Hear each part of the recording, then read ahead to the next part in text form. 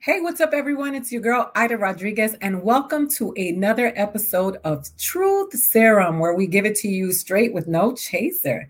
I'm so happy to be here. Today, we are having a double dose of Truth Serum, two shows back to back, actually, one show with two guests back to back. And we're going to be talking about the headlines, everything that's going on right now, which you've been witnessing. On Twitter, on your televisions, and we are going to get into it. I want to say thank you to all of you who have been supporting the show, who have been donating, who have been sharing and subscribing. I am very thankful and grateful to you because these conversations that we are having about ourselves and our communities and the things that affect us are important for us to keep having and listening to people who look like us and sound like us, not only speaking for us, but speaking to us and being held accountable for speaking for us. Today is a very special day for me because I'm going to be talking to people who are on the ground with the civil rights issues that we are dealing with in this country. And I just think that it is important as we approach this election that we are making informed decisions every single step of the way. And that people understand that they will be held accountable for the use of our votes, and that this is not just something that ends in November for us. We will be looking to you and over your shoulder and seeing everything that you're doing in November and beyond, because it is imperative for our livelihood, for our survival as people of color, Black people in America, that we make some structural changes to what is going on. Now, since the passing of George Floyd, and let me not phrase it that lightly, since the execution, assassination, the lynching of George Floyd, there have been several deaths by our citizens, our Black citizens, our people of color citizens in this country at the hands of law enforcement. And though people have been politicizing this issue and trying to make it something that it's not by, misinforming people in terms of what defunding the police means, talking about Black Lives Matter as a communist organization. And, there are a few things that we need to unpack and that we need to really talk about from the, not just an honest place, but actually from the place of facts. First and foremost, Black Lives Matter is an organization and an ideology. And when you hear people who are out there screaming Black Lives Matter, they're not necessarily there on behalf of the organization. And you should not try to undermine the Black Lives Matter ideology because you are trying to discredit the organization. We do not need you conflating these issues. I don't know how much money the organization Black Lives Matter has received, how many donations, what they're doing with their funds. Many of you have your theories and you continuously put these out. But what that does is water down the reality that when we are talking about the reality that Black Lives Matter and should matter, it has nothing to do with that organization. It has to do with the ideology that Black lives matter just as much as all of the other lives on the planet. And though I took a vow that I was not explaining and doing any more analogies about Black Lives Matter versus All Lives Matter, because I just think that is exhausting and it is tiring. It's also a grand waste of time, because if you have to convince somebody else that Black Lives Matter, that person that you're trying to convince is probably not somebody you want to talk to and be affiliated with, because this is not a topic that needs, people do not need to be convinced about this. All right, we're going to get the show started. We're going to have a conversation like we always do. Here is, I think that it is important for people to understand why I do this and why the people who show up here, because we have authentic conversations from our own perspective, where we own the narrative about what we want to say about us. And when I say us, I do mean people of color. And that is not erasing Blackness in America. That also includes Black people in America who are at the forefront of this moment, as they have always been for people like us and have made way for people like us brown and black people from Latin America. So I just want to make sure that we're clear about where we stand on the show and why we do what we do here. And that is we tell our own stories. All right, this next, my guest coming here today is someone that I fan over, that I've been watching. There's something to say about a young Black woman who owns her voice, takes the power of an education and takes the force of the ancestors and creates this magic and is able to stand in her power, being able to correct her elders when they need to be corrected and to hijack the narrative of Black women in America, which is oftentimes misappropriated and also mishandled. And so I love to hear her speak. She's an attorney, an accomplished author, just everything that you will want your daughter to be, your sister to be. She's the host and executive producer of Revolt News, and it's Black Revolt, right? Is it Revolt Black News? Yeah, Revolt Black News. And I love to say Black because I think people are scared to say Black. So yeah. Ebony K. Williams, Miss Ebony K. Williams. Hi, honey. Miss Ida, thank you so much. And what a beautiful introduction. And you could just call the show Revolt Blackity Black News. That's what I sometimes call it. I love it. You know what? Coming from Miami, where people would whisper the word Black to describe a person or do this, so I shout it. Now, everywhere I go, I tell people, say Black with me. I'll tell white people, say Black, say Black. It's not about. No, indeed. Yeah, everybody gets to be called what they want, Ida, but I've, for some reason, always hated African-American. It just always felt, probably because I knew the history. I knew that at one time we were really proud to be Black in the 1970s and kind of going into the 80s. And then I think it was a bit of a respectability politics thing, right? Where we, felt like we were shamed out of being comfortable being called Black. That's really what happened. And so I'm with you. I like to say Black. I am Black. I don't run away from it. And I think we have to celebrate it and change the narrative. And I think we've done that. I think Black is very, very on right now in many ways. I'll tell you this, in Puerto Rico, my grandmother called her husband negro and he called her negra. So in salsa, when they call you negra, it's a compliment. Great. Say, beautiful. The darker your skin, the more that is attributed to being beautiful. So when they say ven negra, ven linda, it doesn't have the connotation of being negative. It's associated with beauty. So I think that is just interesting to see how they hijack the word. But I know I don't want to spend too much time here, but it's worth noting, and I haven't really ever had a platform to share this story, so I'm gonna hijack it if you don't mind, sis. So my name is Ebony, right? Which very literally means black and black wood. And it's a color, it's the darkest form.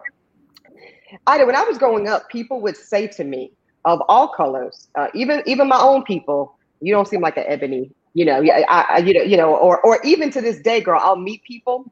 Now, oftentimes this is white people. They'll say, hi, nice to meet you. My name is Ebony. And they'll say, Emily, great to meet you. Or Isabel, lovely to meet you. Abby, no. It's Ebony. I need you to say it with me and get real damn comfortable with it. So it was something that when I was younger, I didn't know. And my mom even said, like, ooh, I know I named you Ebony, but I hope it doesn't make life harder for you. And what I'm proud to say at almost, I'll be 37 in a couple of weeks, is that I have really taken the name, I have embraced the name. And I hope that I, in some way, have redefined what some people think of when they think about what an ebony is. It's a beautiful thing. It's a powerful thing. It is an unapologetic thing. And I'm thrilled about it. It's funny because one of my friends when I was growing up, her name was Ebony. And I used to gaze at her because I always thought she was so beautiful. Dark skin, chocolate girl. And, it's funny because I grew up in Miami where the majority of the students that I went to school with were either black or brown. There was being white was an oddity at our school. Mm-hmm. We probably had 2 white students. And I just remember Ebony always had the best shoes because we was heavy on the sneaker game. Right. So yes, that there is a perception or a connotation of what an ebony is supposed to look like. And, and it so often happens with so many of our names. Like when you meet a Shaniqua and she's an attorney and you are like, it blows your mind because, you know. Let me tell you what's crazy about that. My law professor, my freshman year, I ended up being her teaching assistant. She taught torts. Her name is Shaniqua Gray. And do you not know that when she wrote a letter of recommendation for me, and I love her to death, but she would sign her name S. Gray. And for years she went by S. Gray. But now I notice on social, she's Shaniqua. Because again, it's almost like the climate has finally gotten ready for us to just show up in our full Blackness. And I celebrate it. I celebrate it. I know you do. I know you do. So how are you doing right now in this moment with all of the things that are happening? Because you have to, those of us who do this, we're constantly listening to what's going on. Like Ben Crump is one of my brothers. He's my mentor. The reason I went to Florida State. So he and I are in constant communication, and it's heavy. It is. Heavy, right? Yeah, Brother Crump has been doing incredible work. I had the good fortune of meeting him in Florida at NABJ back in 2013, which was shortly after the killing, of course, of young brother Trayvon. And Ben's doing great work. I'm very close friends with, has been a peer mentor of mine for years, Larry Chris Stewart, who works alongside Ben Crump on a lot of these cases, represented the family of Walter Scott, co-represented Ahmaud Arbery, a lot of these families. And Chris does that work just like Ben. And from their side, right, the lawyers being the soldiers in the courtroom fighting for that justice, I know those brothers and sisters that do that work are tired. Then, as you say, Ida, we that work in the media space, telling the stories, making sure, insisting that our stories are told authentically, factually correct, and persistently, right? Like this is not just going to be a part of your news cycle and bloop, we in, we out. We're going to keep keeping this relevant, keep telling this story until we see the justice. And it is heavy. But one of the things I loved about your intro today that really it humbled me, and it makes me take stock of what I do. I sit in a position of privilege, right? I've been blessed to be able to complete my education. I have this amazing gift of knowledge, both as an attorney and, as a storyteller and as a broadcaster, and I have a platform. So yes, it's heavy. Yes, I'm tired as hell. It's freaking exhausting. But I consider myself blessed and fortunate to be able to do the work. Yeah, it's important though. It's important. And so the thing is that, I when it comes to being formal, it makes me feel gross because I feel like when we do that to each other and having these conversations, we put ourselves in these places as if we value things that white people validate more than, our own authentic stories. And I am a person who continuously believes that our spectrum is necessary, right? Mm-hmm. Amazing brothers and sisters who never had the benefit of a post-secondary education that have been powerful and make things happen. But we also need, our soldiers that can pull out the law book and say this statute says this or this law is not.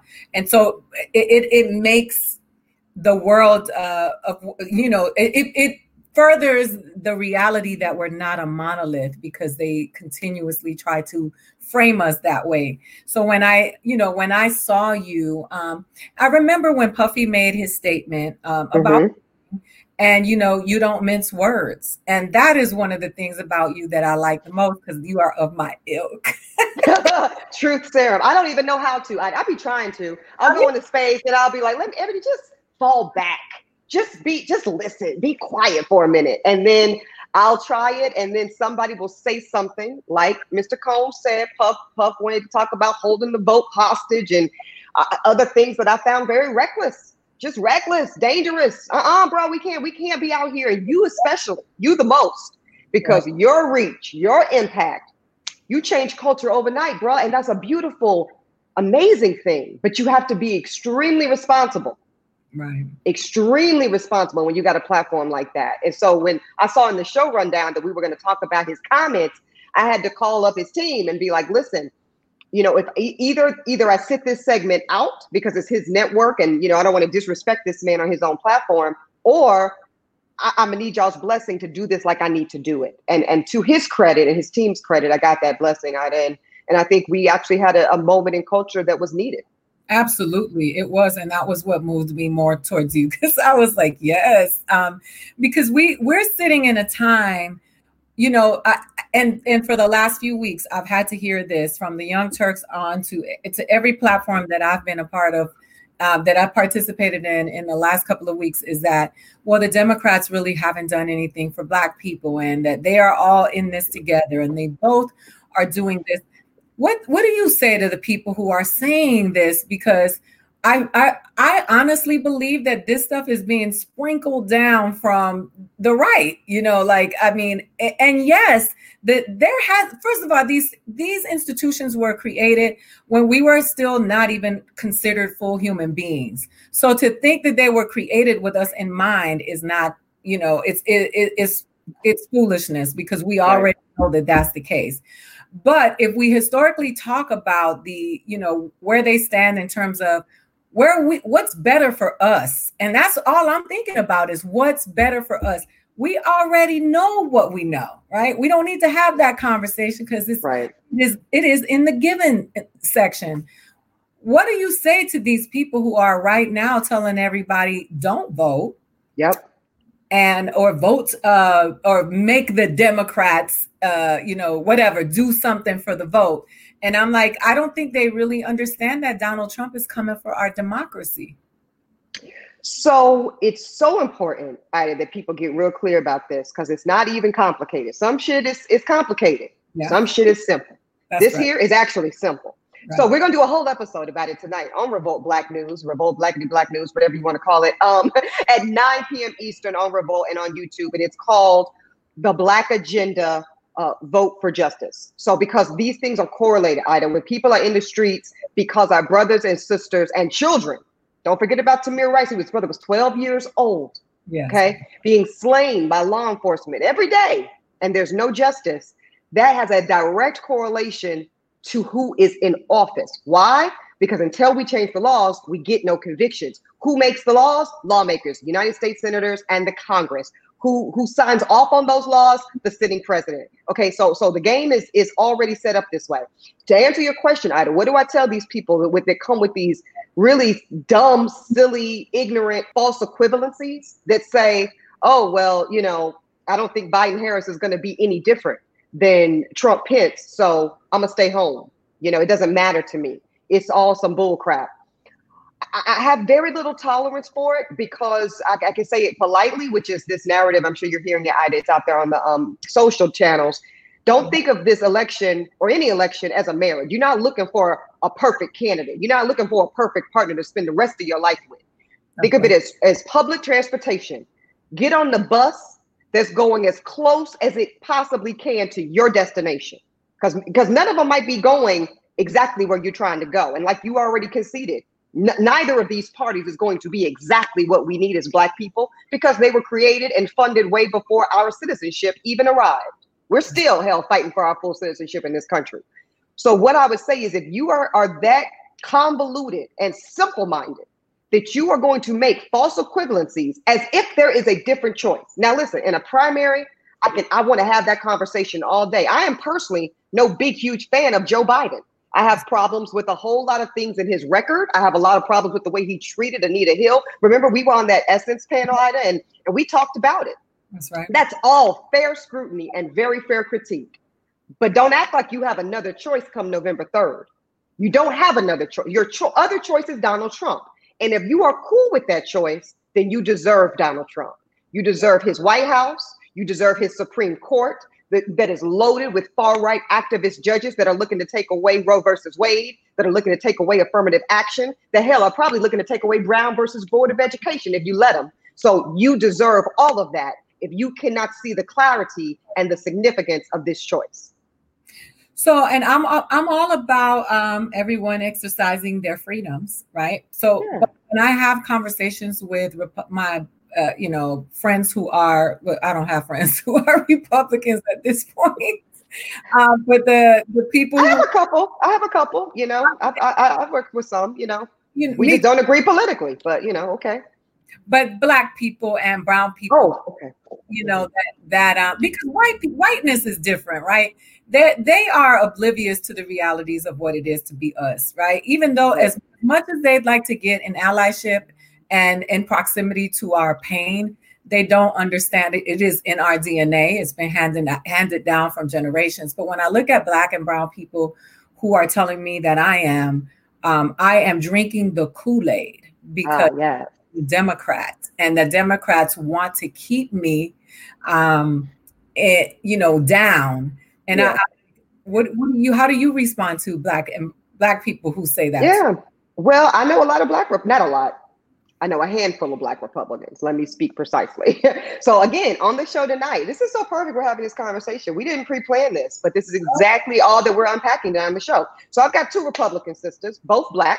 I got Tara Sutmeyer, who appears on CNN as a contributor. And then I have, I love Tara. And we don't necessarily have a lot of political overlap, but I like her integrity as a Black woman. And I like the way she shows up and represents Black womanhood in that space.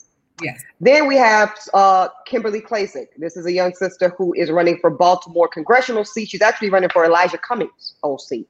And I don't know if you've seen, she's got an ad. It's gone viral, over 10 million views. And she is a fan of the president. She's a pro-Trump person. She's running on that. And she's also running on exactly what you said. The Democrats haven't done anything for Black people. Every major American city under Democrat control is as worse as any city in the country. So vote for me. Let's change it. Let's not be beholden to the Democratic Party. I told us, I like your argument. Here's why I have a problem. Your indictment of the Democrats, I think, is fair. Now tell me about the Republican cities. Tell me about the red states where life for Black people is better. And then I'm not going to spoil my own show. Watch at 9 o'clock to see what this young woman had to say in terms of an answer. I'm watching. I'm going to watch. And so is everybody else. That's my first question to her. Tell me the red states where Black life is better. And let's talk about it. Yeah. I can't wait to see that answer. That alone is going to make me watch. I don't think people realize Trump benefited from the low turnout of Black voters, right? And is counting on it. Bragged about it. It was reported in Politico and The Hill. He's caught on a hot mic saying it was wonderful. You know how he is. It was wonderful. They didn't vote like they did for Obama in 2008 and 2012. They didn't come out for Hillary, and it was wonderful. Yeah, exactly. And listen, when we have these conversations, the country has been struggling for us from the beginning, right? So that's not something that it got worse. We want to get back. Like I told you, I'm not interested in going back to any point in history when it comes to what's happening to us in this country. I want to only move forward. But when we talk about the deployment of illegal law enforcement or law enforcement, when we talk about the acts, the mailboxes with the locks on them, these people are the people who are always saying that Bernie and AOC and Ilhan are trying to turn this country into a communist country. But the acts of the right are far more associated with communism acts. It's fascism. It's fascism on its face. And it is. And listen, the rhetoric is compelling. That's why we do this work that we do, right? That's why we are in the business of broadcasting, correcting false, dangerous narratives. And all I can do at this point is what I'm doing. All you can do, sis, is what you're doing, continuing to hold the truth, put truth to power, shine a big, bright light on it. And I think enough of our people want to receive that truth, are smart enough to decipher and realize when they're being lied to, and be able to figure it out. And then if the vote wasn't so important, if the Black vote didn't matter so much, why would they be throwing away all those voting machines? Why would they be making it near impossible to vote? Why would they be bragging about low voter turnout? Come on now. Absolutely. Facts. Did you watch the RNC? I had to watch some just because it's my job. So I saw the speech from Kim Guilfoyle. I saw a bit I used to work with her ass. So, child. And then did you catch the part where Kim, whose mother was Puerto Rican, she passed away, and Kim talking about she's a first generation immigrant? Yes, she didn't. I actually I addressed her on Twitter. Ma'am, Puerto Rico has been a part of these United States of America. And Kimberly knows that. Kimberly is not dumb, although she might sound it. This is a woman who, she doesn't like to tell the rest of her story these days. She got a new attitude and a whole new image. Kimberly was a prosecutor in San Francisco. She was married to Gavin Newsom, who is currently the governor, the Democrat governor of the state of California, one of the more progressive governors in the country. Come on, Kim. She knows better than that. But she's saying that narrative. It's what you said, sis. It's that inflammatory, cultish, socialist narrative that base wants to hear. And they keep saying, and Kellyanne Conway's speech praises Trump as a champion of women. No, the best was, how about your boy from Georgia, Vernon Jones, talking about Trump as this civil rights, great connector of the people. Child, it was a lot. It was a lot. Circus. And I, people are like, well, if you don't like them, then you don't have to call it a circus. I said, no, I wasn't trying to diss them. When you saw Kimberly speak, it was Stepford-like. It was like, it was grandiose. It was like her eyes were like, it was just, it looked like a circus. And it looked like an exorcism. And I know Kim. That's what I'm saying. Kim, I've been on TV next to this woman. I used to do a weekly segment with her about legal justice. She knows, when I knew her anyway, she knew how to effectively communicate with an audience. And I don't know what this is. It's something else going on right now. That's not even politics, right? That's not a policy. That's just the way in which you are showing up in a space. That's crazy.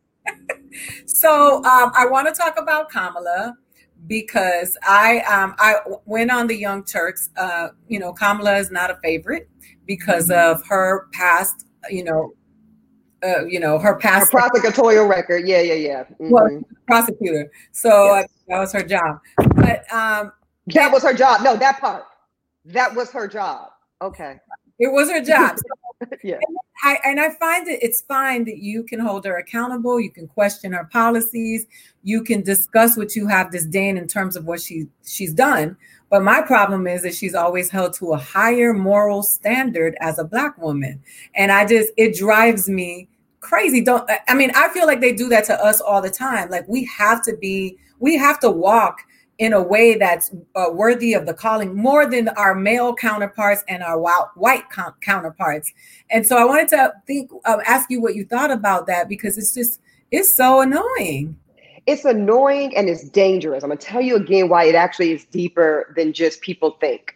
Because when we carte blanche as a people, Black people, brown people, people that are champions of social justice, if we say we are going to carte blanche disqualify anybody that's ever worked in that level of justice, prosecutors, carte blanche, you're automatically disqualified from advancing causes for social justice, we do ourselves a grave disservice, because then you have a generation, Ida, where Black and brown folks don't want to go into those prosecutor roles for fear of being seen as a sellout, problematic, have their Black card taken away. And as a criminal defense lawyer, that's a huge problem for me and my clients, because I need Black and brown people over there as prosecutors. I need that. They are the most important, powerful people in the courtroom, often more powerful than the judges. So when we start making it an unsafe place for our people to be district attorneys or state attorney generals or Department of Justice heads, it's a huge problem. And you're right about the sexism. Because for as much as we want to indict and condemn Kamala for certain things she did while she was San Francisco district attorney and then eventually California attorney general, we rock hard with Eric Holder. And I love Eric Holder. I think he was a fantastic attorney general to the United States of America under Barack Obama. But he was also a prosecutor. And people don't ever have a problem with that coming from him. And we know the reason why. It's a very unfair gender thing that we do, and it's called sexism. So the RNC ignored the violence that is happening in Kenosha. They did not address any of the police brutality that we've been talking about for decades, because it's really not a 2020 thing. It's not a George Floyd thing. Not at all. Thing, a Neville Johnson thing, a Sandra a Sean Bell thing, a Rodney King thing. Yes. Yeah. it's been going on for a long time.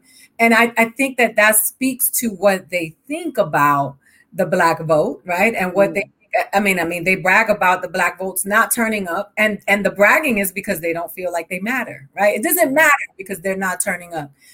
I thought that was very telling. And, when we talk about defunding the police, I would love for you to really speak to that, because when you say defund the police, that they have hijacked that narrative and now telling people that means they want to demolish the police, get rid of the police.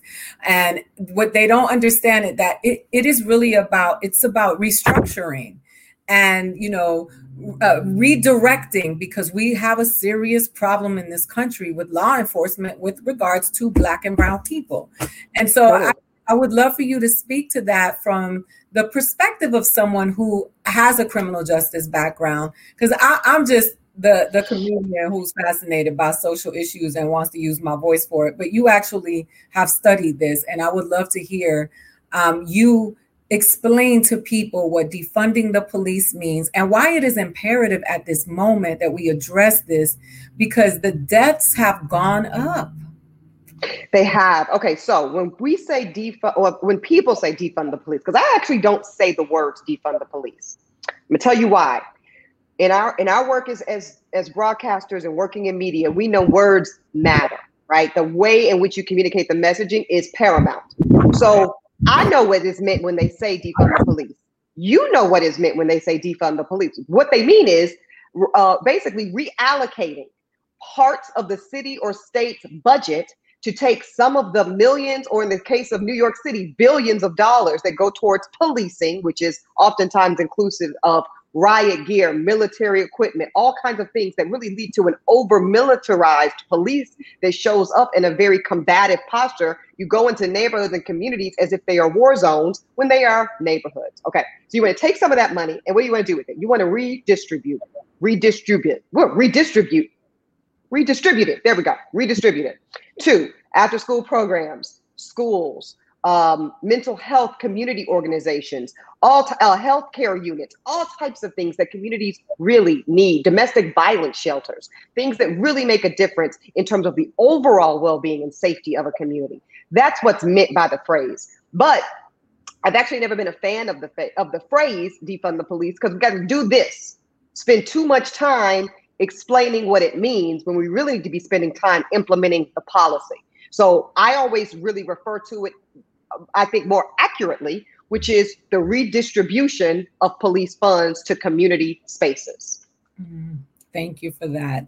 It's important because, there are people who are so busy working that they don't have time to read. Right. They work at a towel mill, or they work at a factory, and they didn't go to college, and they don't have a grasp on this information. So the most of the information that they're getting is from social media, and it's from, the networks that have now been started politicizing all of the issues. I just think it's important for people to get, as Malcolm X used to say, give it to me like you give it to a man on the street, so that everybody can understand. You got to say it plain, right? Because exactly that. Some people are busy, they're raising kids, they go into 2 and 3 jobs. And when you say defund the police, well, they're like, well, hell, we know they kill us, but damn, if somebody breaks into my house, I do want the police to come. If my partner beats me up, I need the police to come. If I'm stroking out, whatever it is. So we're not saying get rid of police in their entirety. The mandate is to redistribute those funds in community spaces that make the necessity for some of this hypervigilant policing go away. It's really a win-win. Right. And that's how it needs to be talked about, though. I do think the messaging needs to be improved, to be candid. Yeah, because when it's not, the opposition takes hold of it, and then they redefine it, and then they use it, and then they pervert it. Right. Mm-hmm. And people on that side who don't have an education and don't have the benefit of understanding are just like, oh, they're trying to take our cops away. They want this to be right. Yeah. So Tucker Carlson,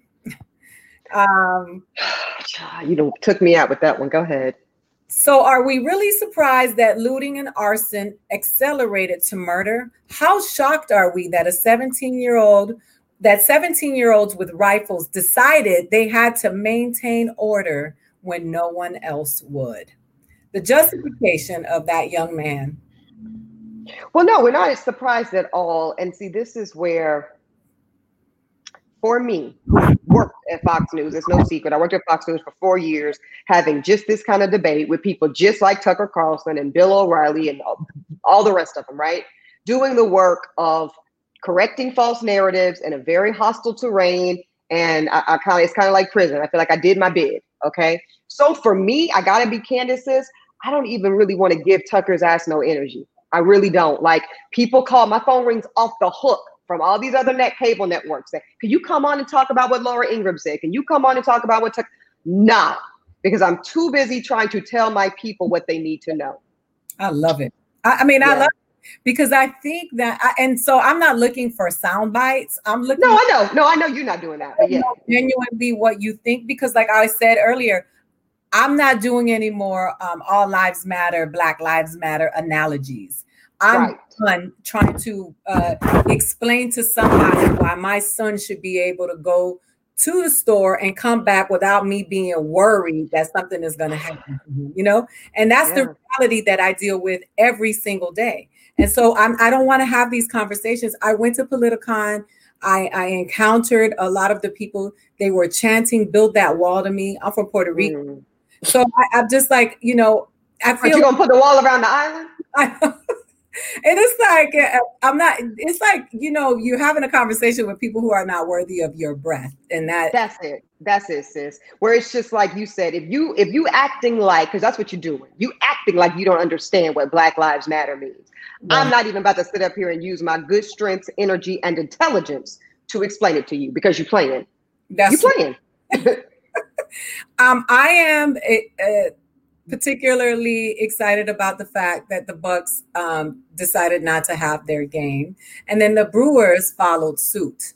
And I speak about this all the time because at the end of the day, for me, this is about the village and how we're gonna make the world better for all of us. And all of us are not gonna, do not live in the best neighborhood. So I believe in these grassroots movements and really teaching and going and empowering people through economics. I don't think people sometimes don't really understand that how powerful we are economically in this country, and not just basketball players. I mean, every teenager I know, Black and brown, has an iPhone. And so we put a lot of dollars into this economy, and it is important for people to take a stand. And people say to me, well, why do I have to take a stand? And I'm like, because you look like this, because you are a representation. If you are our representation of success and getting out of the hood, then why do you stop being our representation when they are murdering us? Yeah. And sadly, I had this debate on State of the Culture with my sister, Remy Ma, because, Remy, at least at the time, we were talking about, it was in the context, and we were talking about the Last Dance, the Michael Jordan documentary. Now, I went to Chapel Hill. Michael Jordan's probably the most famous Tar Heel ever. He is, for sure. But my issue with the man is, you're the GOAT as far as basketball is concerned. To me, it's no questions asked. I'm a huge basketball fan. But for you to have had the biggest platform in the world, not the country, the world. You had the biggest global platform in the world. And at the height of your career, you chose not to engage in any way that advanced the social positioning or economic positioning of your people, even when specifically asked by his own mama to endorse Harvey Gantt in the 1996, I believe, U.S. Senate race against pretty much a Klansman, which is Jesse Helms. Michael Jordan said, nah, I'm good. And I have a problem with that, Ida, and then you compare it to the opposite in LeBron James, a man that could be doing a whole lot of things with his time and money, but consistently shows up. He gets it right. I tweeted last night, when we see LeBron James, we see a man who fully understands his power. He fully understands the autonomy and the capacity in which he gets to move in this space. And as LeBron James goes, so goes the NBA. And as the NBA goes, so goes billions of dollars. And when billions of dollars move, that's when change happens. Absolutely. And we have to continue to remember that we cannot fund our own oppression. We have to know where we're putting dollars. Say it again. Yes. We invest in our own oppression. We don't know. We're supporting people, and I wanted to get into local politics a little bit because we put so much on the national election of the presidential election. And I think that it's so important to know who you, from a criminal justice background, how important it is to vote for your sheriff, for the chief of police, for the school board, superintendent. Totally. Because all of this stuff, go ahead. No, that you're laying it out. Superintendent, school board, district attorney. There's that important local prosecutor role. The people that are deciding whether or not you're going to get a felony charge or a misdemeanor charge, or you're eligible for probation or you're not. Those are often elected officials. The judges often elected at the local level. So you need to vote in the local elections. There's that part. But I'm gonna go further, and I've been talking about it, and it's not sexy. But until we get it, I'm going to know we're not serious about really having political power in this country, Ida. And that is putting our money into politics. Okay. Our counterparts, white people, they put money into politics, often in the form of unions. That's a massive way a lot of them do it. And then there's a lot of other PAC organizations that do the same thing. So when you want to know why Planned Parenthood never wonders if they're going to get their billions of dollars from the government, the NRA never is worried about getting their money from the government. Israel, they ain't never worried about getting their money from the government, is because their constituencies, the people whose interests those that are there, put money into the candidates at the entry point. So it's not just showing up to vote. That's the cherry on the cake. That's the icing on the icing on the cake, the cherry on the sundae. We as Black people need to really start, and there's the collective PAC if you're interested. And there's other Black PACs out there pooling our money, our resources, and funding candidates from the ground up. Because when we make you, we pretty much own you, and we can tell you what we need your policies to look like that implement and empower our interests. That's really how politics are played. Yeah, and if you look at the independent progressives that have been entering and winning, when you think about the AOCs and the Cori Bushes and Bowen right here in New York.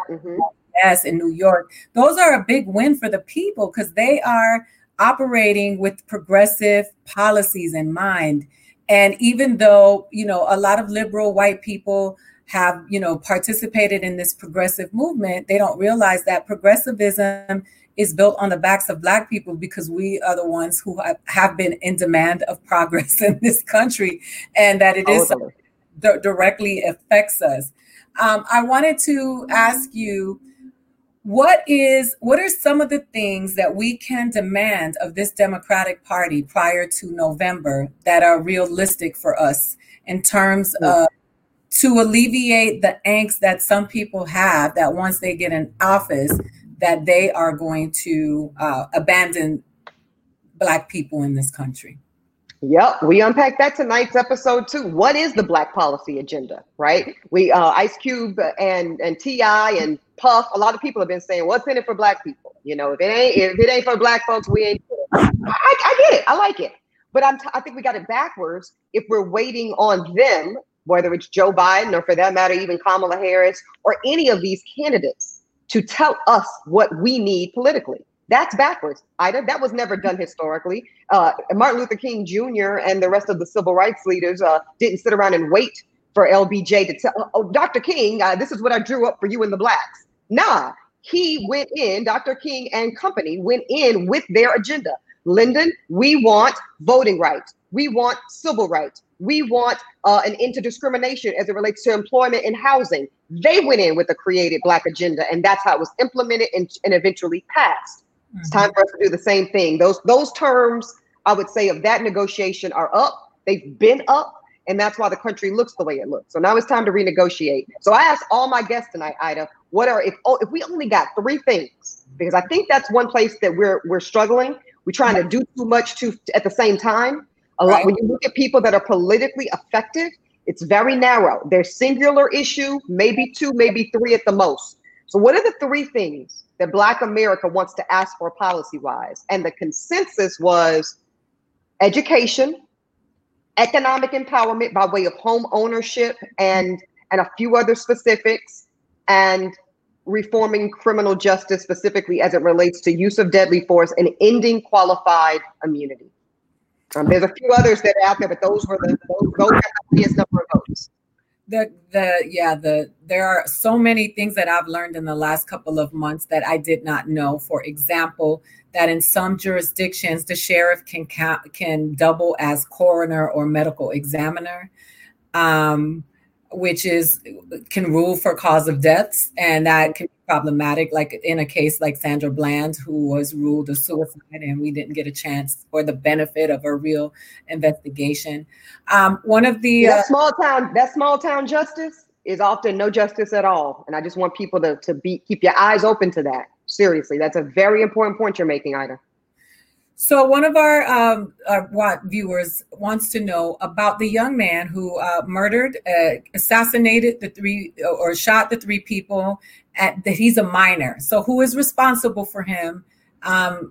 Is he held as an adult? Will he be charged? Yeah, he's being tried as an adult. Yeah, I just read that. That was breaking news this afternoon. So while he is 17, and technically, so let me say it very plainly.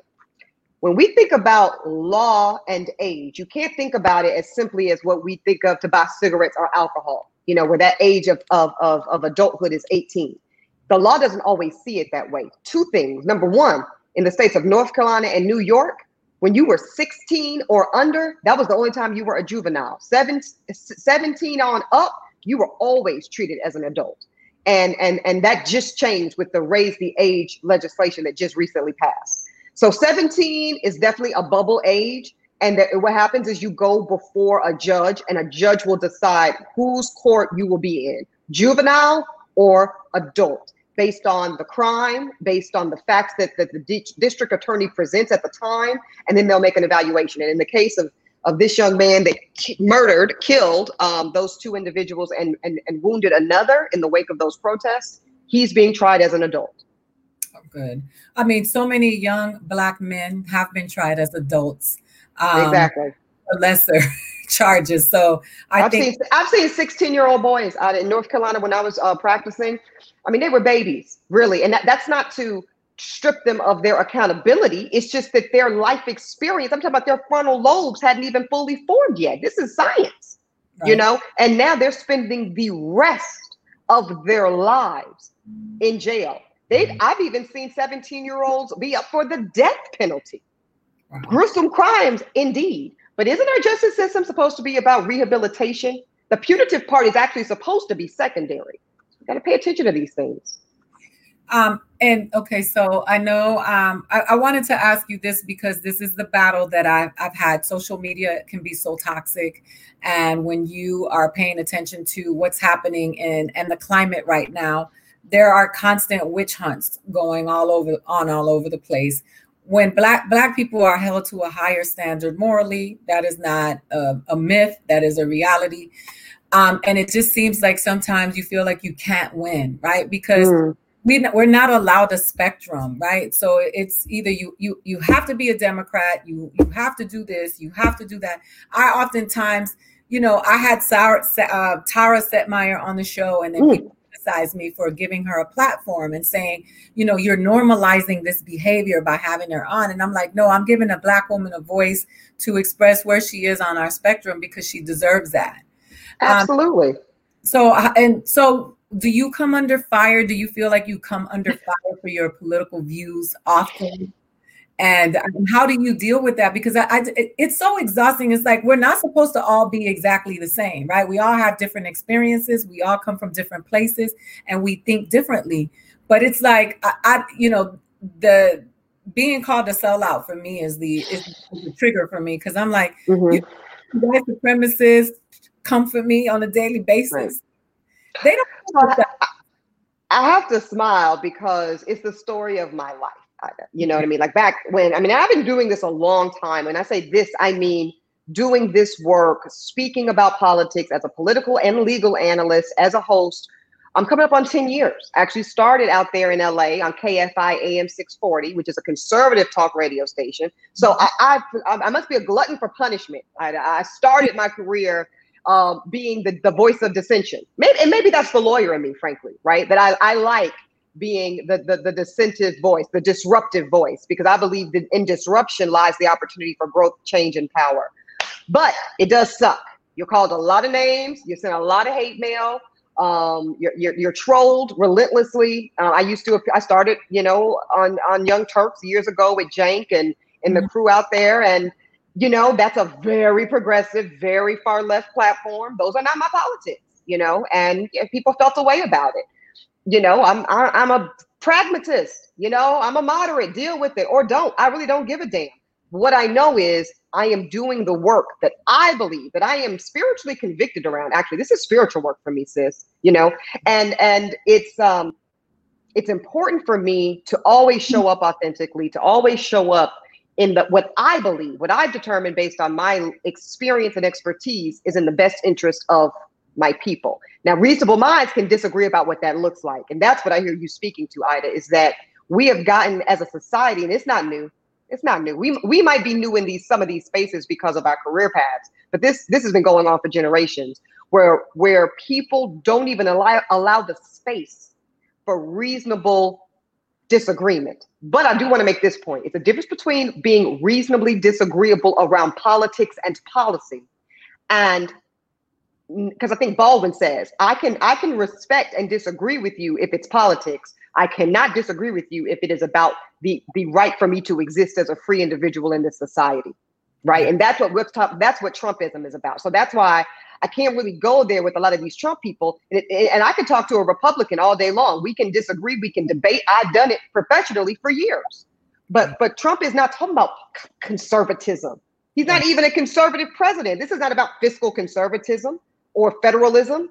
This is about preserving the innate intrinsic value of white mediocrity in this country. That's it. Say that. And I will not play games with you about that. So there that is. I love you. So yeah. Your show airs at 9, and Yeah. I would love for people to know how they can keep in touch with you, follow you. They're saying they love you, so they've already been. A lot of them have been following you. But I love your audience, and it's so funny because after we did that Essence panel together, Ida, then I started following you, and I saw that we had so many mutual friends and so much love and overlap. And I don't think that's an accident. I think when we are in these spaces, in the trenches, so to speak, doing this work, it's important to have alignment, to have sisterhood, and to create and amplify one another. So I want to thank you for inviting me on your platform and allowing me to share my truth here on Truth Serum. I love that name, by the way. And folks can find me on the Gram, Facebook, and LinkedIn even, and of course, Twitter at Ebony, Ebonik Williams. So thank you. Revolt Black News tonight at 9. Don't miss it. It should be very good. Yeah, I want to see that. I'm looking forward to it. And I feel the same way about you.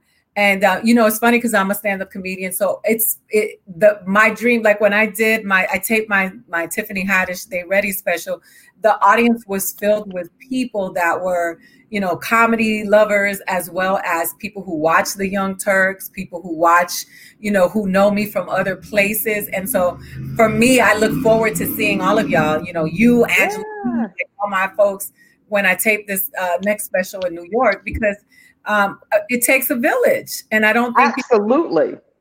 And I love to laugh. So like my work is so serious. So like when I go to the comedy show, I got cussed out when I was at the Dave Chappelle show 2 years ago because I was like, ha ha, like knocking the back of the girl's chair in front of me, and she was like, girl, what? Like I'm like that person at the comedy show, loud, obnoxious laughter, because this shit is so heavy, sis. You just gotta laugh, like you gotta release.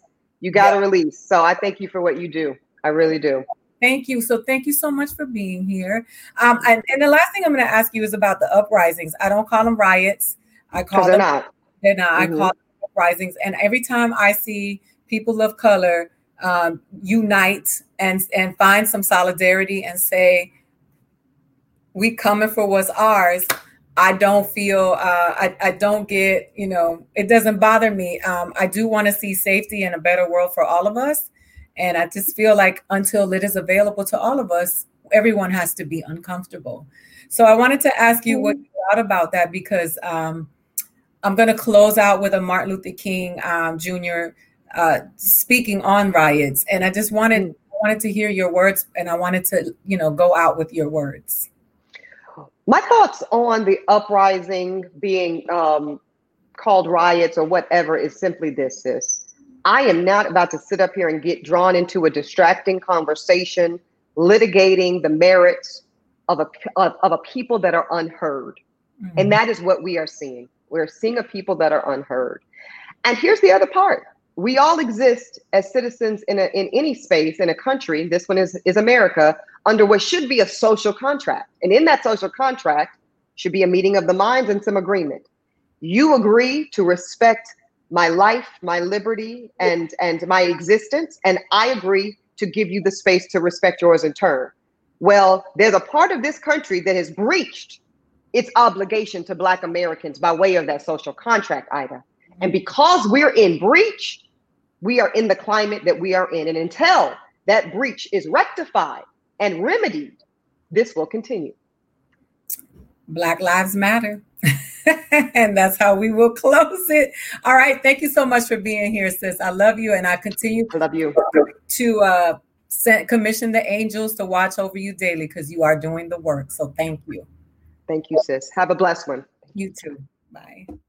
This is a safe space where we can have honest conversation, explore nuance, and explore our spectrum as people of color and Black people, and hear all of the voices when it comes.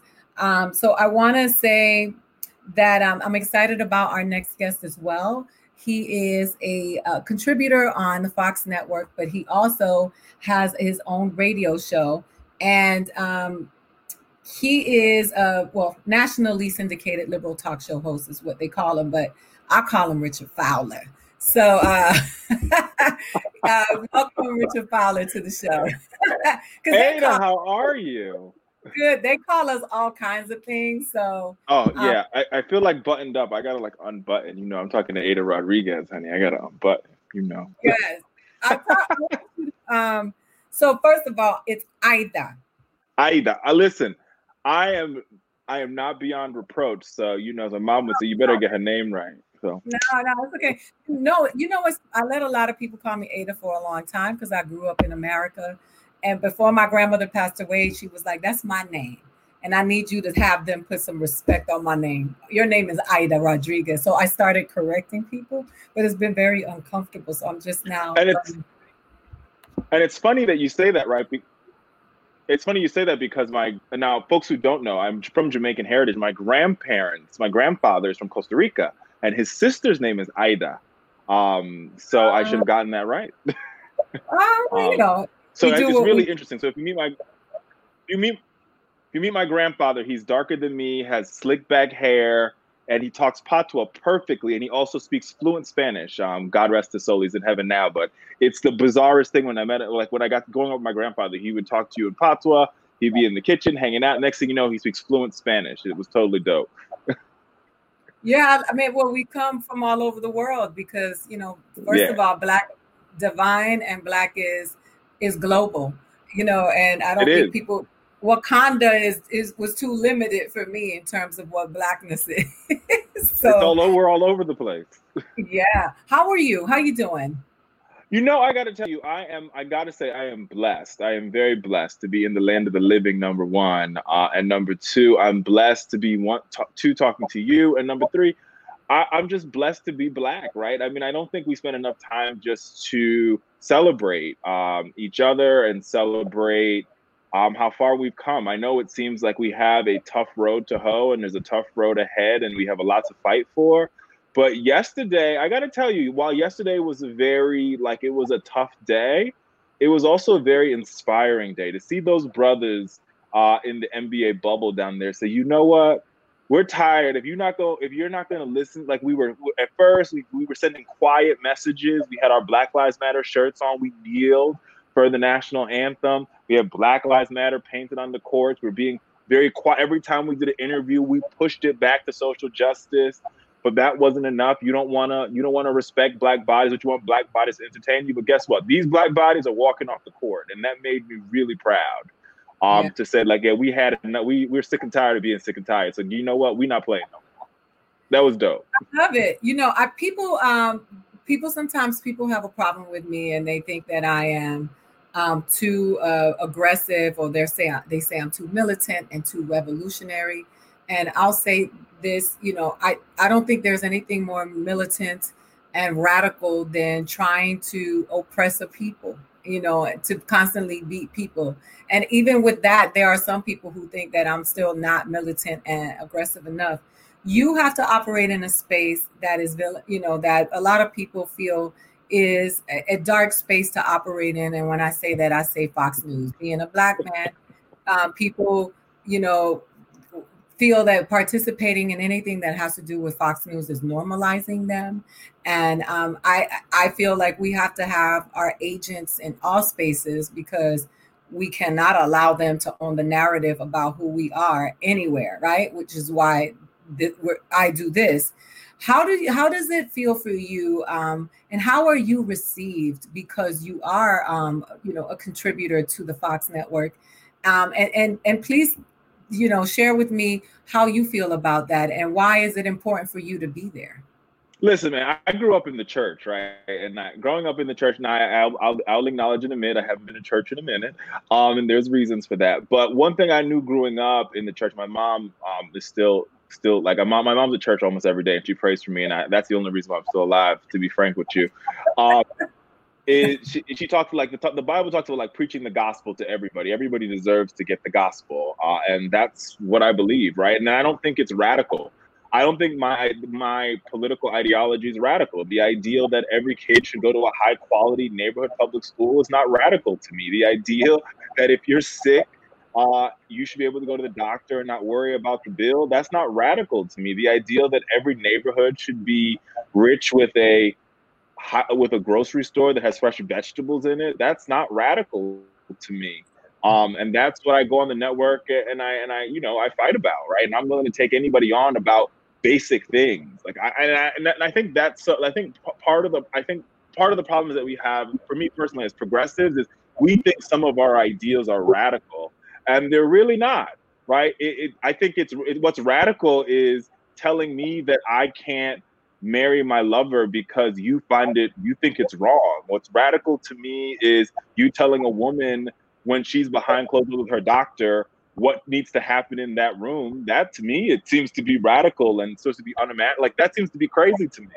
I think what I'm asking for is just basics. I want, if the Constitution actually ascribes for us to have life, liberty, and the pursuit of happiness, I just want every American to be able to have that life, liberty, and pursuit of happiness. And for far too many Americans, the reality is they have life, and they have life barely, because at every turn and every corner, that life is limited somehow.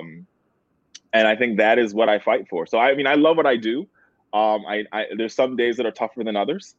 Mm-hmm. I will say this: I think I respect all my colleagues. I disagree with them vehemently on a lot of the issues, but my job is to go there and to do the good fight, and to be true, to speak truth. Includes the president.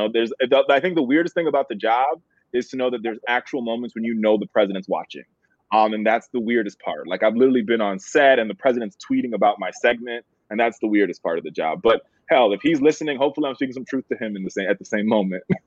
Yeah, right. Do you? Would you say that you work with people, despite your differences in ideologies? Do you believe that they're good human beings? That's a good question. So look, I'll be real and 100 about it. So I tell my story because I think the story is important, right? Like how I became a contributor at Fox has everything to do with Megyn Kelly. Like, Megyn Kelly was going to primetime television. She needed a really good, she needed a Democratic foil, somebody she can debate with every night. Me and her hit it off, and she really she fought for me. There was moments that I thought that, maybe I didn't have a career at Fox. Maybe Fox wasn't the place for me. Maybe I should try other networks. And Megyn Kelly was like, no, I think you belong here. I think you need to be here, and I'm going to fight for you to be here. And she did just that. And so, I think there's people who have different views on Megyn Kelly. There's a lot of things that she said that I disagree with vehemently. But that's how I got here. That's how I came to television. That's why I have this career. And so, there's there's definitely things that I disagree with them on. I'm literally on the channel to debate them, and I think I think there's a clear division between our news division and our opinion division, and I think that division is very clear. And there's that, but like for me, I've never been editorialized at the channel. Nobody tells me what to say and when to say it. I speak my truth, and if y'all don't like it, y'all don't like it. That's cool. Can you, for the benefit of our audience, explain to people what that means? The opinion-based Sure. commentary versus the actual journalists on the network, because I don't think a lot of people understand that some of those people are they are television personalities versus being actual journalists. Sure, and I think this goes for all the networks, right? So I think it's something that folks have to understand, that there is a certain, and it's almost divisions they're usually done by time, right? But at most networks, there's some folks on the network that they are literally they are they're journalists, where their job is to provide fair and balanced coverage, whether it's on CNN, MSNBC, or Fox News Channel. And then there are other folks that their shows are opinion-driven shows. Their shows are opinion-driven. Their job is to, yes, they're supposed to sort of give you the facts, but those facts come from an opinion-driven perspective. So case in point, Rachel Maddow. Rachel Maddow is just as much opinion as Sean Hannity. Now, is there one person's opinion between those two that I agree with? Yes. But they're both opinion-based shows, where Rachel Maddow is giving you her opinion based on the news, and Sean Hannity is giving you his opinion based on the news. And so at Fox, there's a clear division between the opinion shows and the opinion teams, and the teams that do news coverage. And I think that they really are hard on making a distinction between those two things. And if you notice that in our coverage, when we cover conventions, when we cover any sort of breaking news, you see our news anchors cover that, and they're surrounded by commentators like myself and Donna Brazile and Juan Williams, who are Democrats, and they're and Karl Rove, people who provide commentary, but they're anchored by news anchors, and then followed by that, there are opinion anchors that opinionate on the news, if that makes any sense. That does make sense. And I think it's important for people to understand that, because a lot of times people go to the fight armed with information that is full of someone else's opinion. And they don't realize that is not actual news. It's not actual journalism, right? And they don't realize that they're just regurgitating someone else's ideology that is not necessarily based on facts, and it's opinion based. Of course. And every channel, and I think it's important to know that every channel has opinions. Absolutely. I mean, when you watch Don Lemon, who's a colleague and a friend of mine, Don Lemon's monologue at the open of his show, that's his opinion. He's like, here is the news, and based on this news, I'm making these opinions, which are mine. They're not some of them are loosely based on facts. This is how I feel about the news of the day. And I think it's important to understand that for a lot of cable news, because cable news is driven by ratings, it's driven by advertisers, and we know that bombastic opinions get more eyeballs, and so but all the channels has shifted to this sort of weird balance between news and opinion, and Fox, I think, has led the way on that, and there definitely are right-leaning opinions on the channel, but these are not opinions that are opinions ascribed to me, because I don't believe in any of them. And I vehemently disagree with most of the things that many of the opinion anchors say. But my job is that's not my job. My job is to come on the channel and tell you how I feel. And that's what I do every day. Right. So I got to ask you, because you keep saying you vehemently disagree with most of the things that they say. What are some of the things you agree with with some of the people that you work with? What are some of the issues where you agree with them? You were like.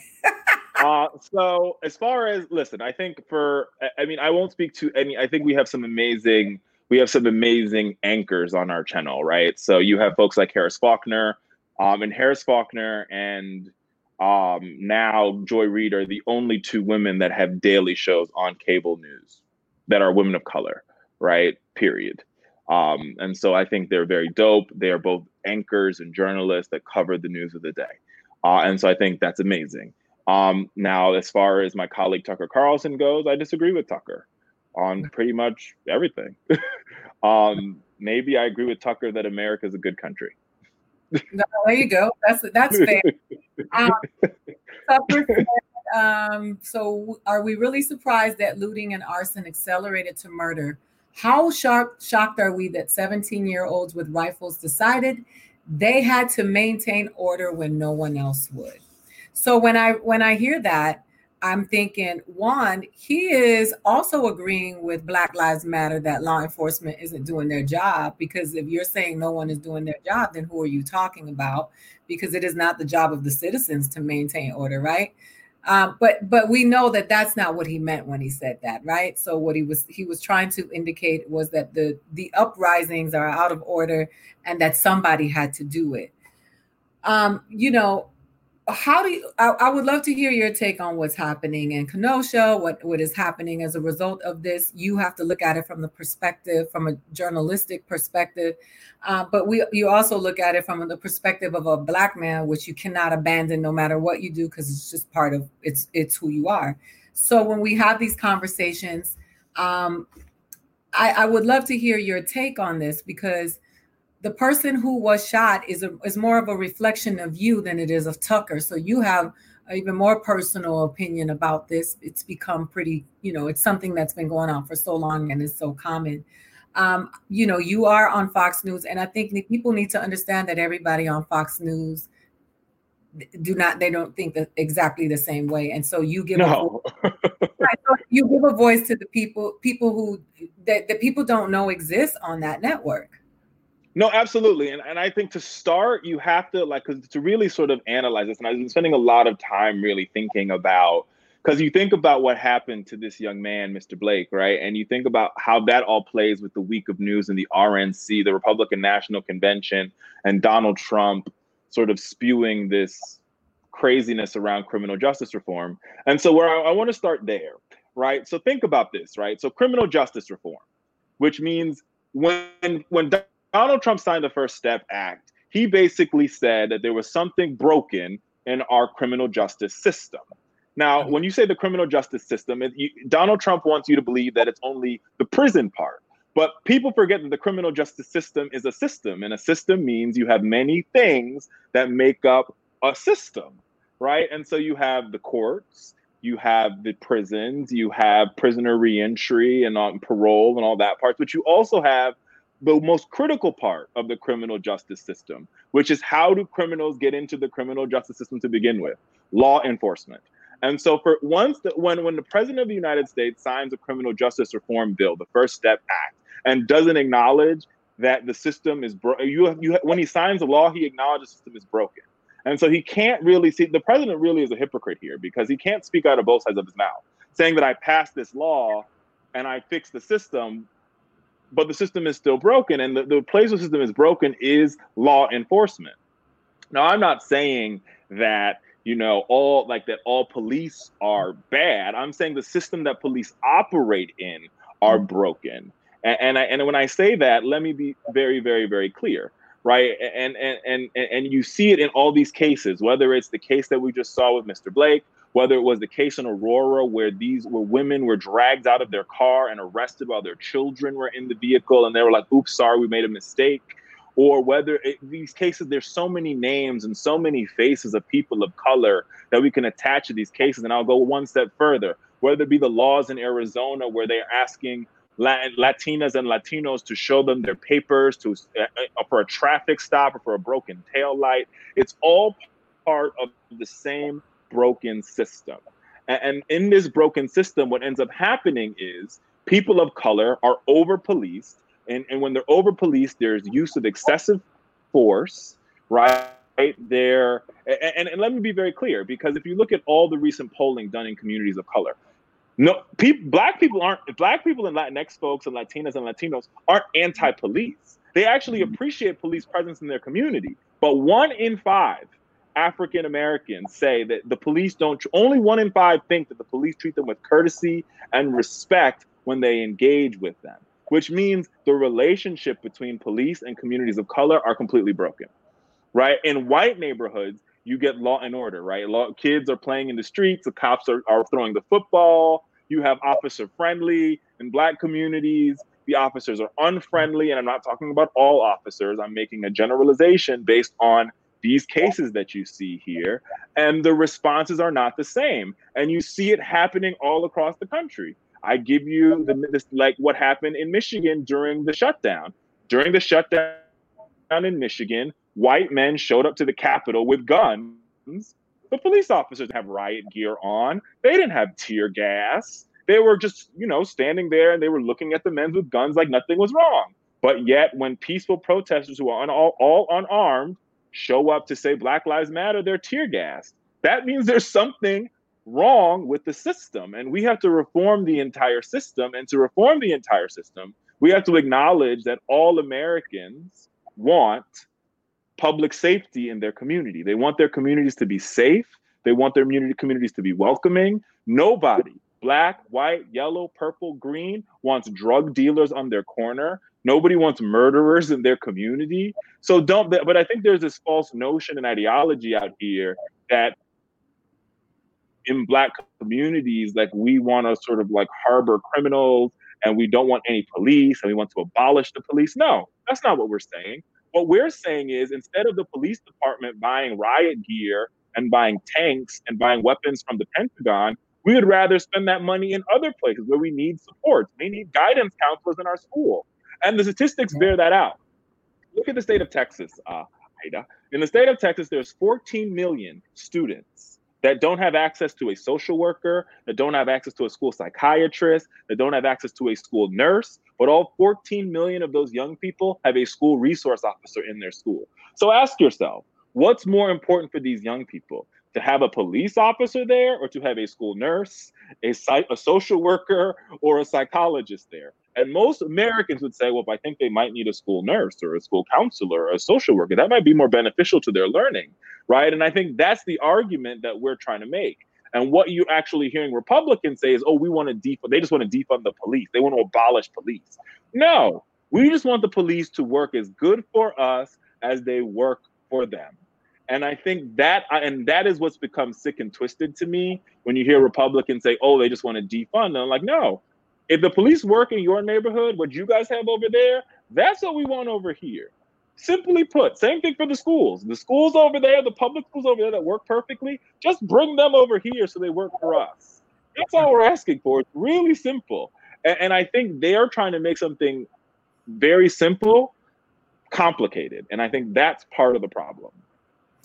So you consider yourself a progressive. So you, like myself, are in favor of programs that are social programs that benefit people who are not in the top 1%, because a lot of people don't really understand that this country is a mixed economy. And like we say over and over again, socialism exists in America. It just doesn't benefit the people who need it the most. Right. So you are on a network that constantly vilifies these policies and, likens them to being communist.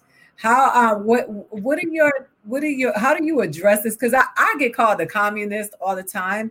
And my father, who raised me, is from Cuba and was a political prisoner. So I'm very well aware of what a communist country feels like, right? Because of the reality of what growing up with a person who grew up in a communist country and had to defect. So when I hear people saying that we want to make America a communist country because we think that healthcare and education should be accessible to all of the citizens of the country, how do you approach it in your Richard Fowler way? Because I'm like this now. I'm at this.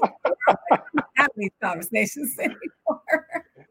Yeah, I mean, I think it does take a little, like, you have to approach a conversation with truth, right? So I always start with definitions, right? Okay. And so it's a simple one of like communism, where the government owns the means of production. So where in the Affordable Care, like, actually, progressives were upset. Like, people who were like our personal friend Cenk Uygur, right, was upset with the Affordable Care Act because the Affordable Care Act didn't have a system where the government owned the means of production. In the Affordable Care Act basically said, we're going to give people who can't afford it money so they can go get healthcare in the private market. Isn't that exactly what Republicans want us to do? Don't they want us to fund private business and private industry? So you really just got to start with definitions and then start asking rhetorical questions, right? So like, and it's with everything, right? Like even when because they make so many generalizations about so many things that it's important to ask questions. Like when they say, oh, the Black Lives Matter protesters are rioting. And I'm like, how do you know that they were Black Lives Matter protesters? And they're like, well, no, I'm like, did you know? Were you there? Did you see that? I'm like, is they with the like debate case, and they were like, oh, and they were in their. I read the court documents.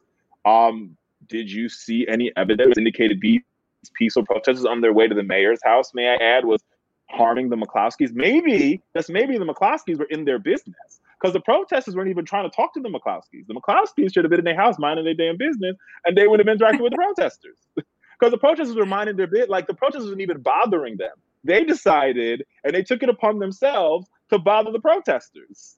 Protesters were like, we're on a mission to get to the mayor's house. He happens to live here, so we're passing by your house in the process, but we're not here for you. And so I think it's really important to just like expose them to facts. And usually when the facts bear themselves out, you'll realize that, and the facts on everything, right? Like Donald Trump says he's funded HBCUs. Actually, the HBCU Futures Act was first passed by George W. Bush. Then it was renewed by Donald Trump. Then it was renewed again by, it was passed by George W. Bush, renewed by Barack Obama, and then passed again by Donald Trump. The facts actually matter here, right? And so when they say these things, it's important to back them up with facts. And then you ask, and then also just asking rhetorical questions. Like I always ask them, you know, especially when it comes to policing, which is where we have a lot of the battles. Like I always say, like, so do you really think that young Black children are going to call the police to help them when they see all the things that are happening around them? Would you, if you were a young Black man, call the cops when the cops accidentally shoot people who look Black? Like, because I wouldn't. And I think as a Black man, this is the struggle. I live in a predominantly Black community, and the struggle is calling the cops in my own community. Even if I have a problem with my neighbor, calling the cops to be the intercessor it's better off we figure it out than calling the police, because calling the police to deal with the problem could end up with one of us getting shot on accident, because that happens a lot. It shouldn't, but it does. And so I think part of it is just really having a conversation about truth. And I think what you find with our friends on the right is they live in a lot of hyperbole and they live in a lot of lies.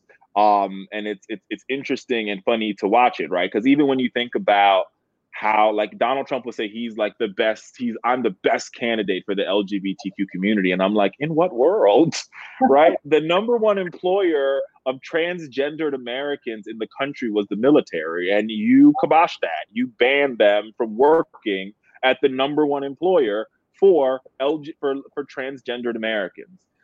And that's after all the generals were like, yeah, no, we like the transgender troops. They're great. They're key to our, like, they increase morale. Nobody has a problem with them, but you and Mike Pence. But since you and Mike Pence are on this sort of, righteous, moral, quote unquote, journey to, put gay people on an island and, discriminate against Black folk, this is where we are. And so I think it's really important just to, just truth. And that's part of that's the ball game, right? Is like the facts matter and truth matters. And the job is to just talk about the truth and make it simple. As my mom would say, make it plain, Pastor. And I think that's the other job, because like I said at the top of this conversation, it's not radical, right, to want your kids to go to a good school. It's not radical for grandma and grandpa to go when they're sick to be able to go to the hospital and not worry about the bill. It's not radical to have a grocery store in your community. These things aren't it's not radical to be pulled over by the police and not be in fear for your life. These things aren't radical. These things are actually normal, right? Because in suburban America, that's everyday life for them. And so what they have, every other American should have. And I think that is what the fight's about. And I think it's very important for folks on the progressive side of the aisle to realize that our ideas aren't radical. They're just normal, right? And it's even not, I would go further to say, it's not radical for American students to say, you know what, we want a bailout for all the student loan debt that we have. You know why that's not radical? Because every other major corporation has gotten a bailout. Look at where the airline industry is today. The airline industry has already gotten one bailout from the government. Mind you, they got a bailout after September 11th. They've just gotten a bailout, and they're literally saying we're going to lay off workers if we don't get another bailout. And guess what's going to happen? They're going to get another bailout, right? And while that's happening, millions of American young people, millions of students, millions of families who want to buy homes, who want to start families, who want to have children, who want to upgrade the washer that doesn't work in their homes, want to do all these things, but they can't because they have a big shackle to their foot called student loan debt. Because guess what? They wanted to pursue the American dream. And our government's response to them is, sorry, not our fault. According to Betsy DeVos, you shouldn't have taken so much debt, or you should have went to a for-profit college, I guess. That's not radical. It's not. So I want to ask you, because I have to ask you, did you watch the RNC?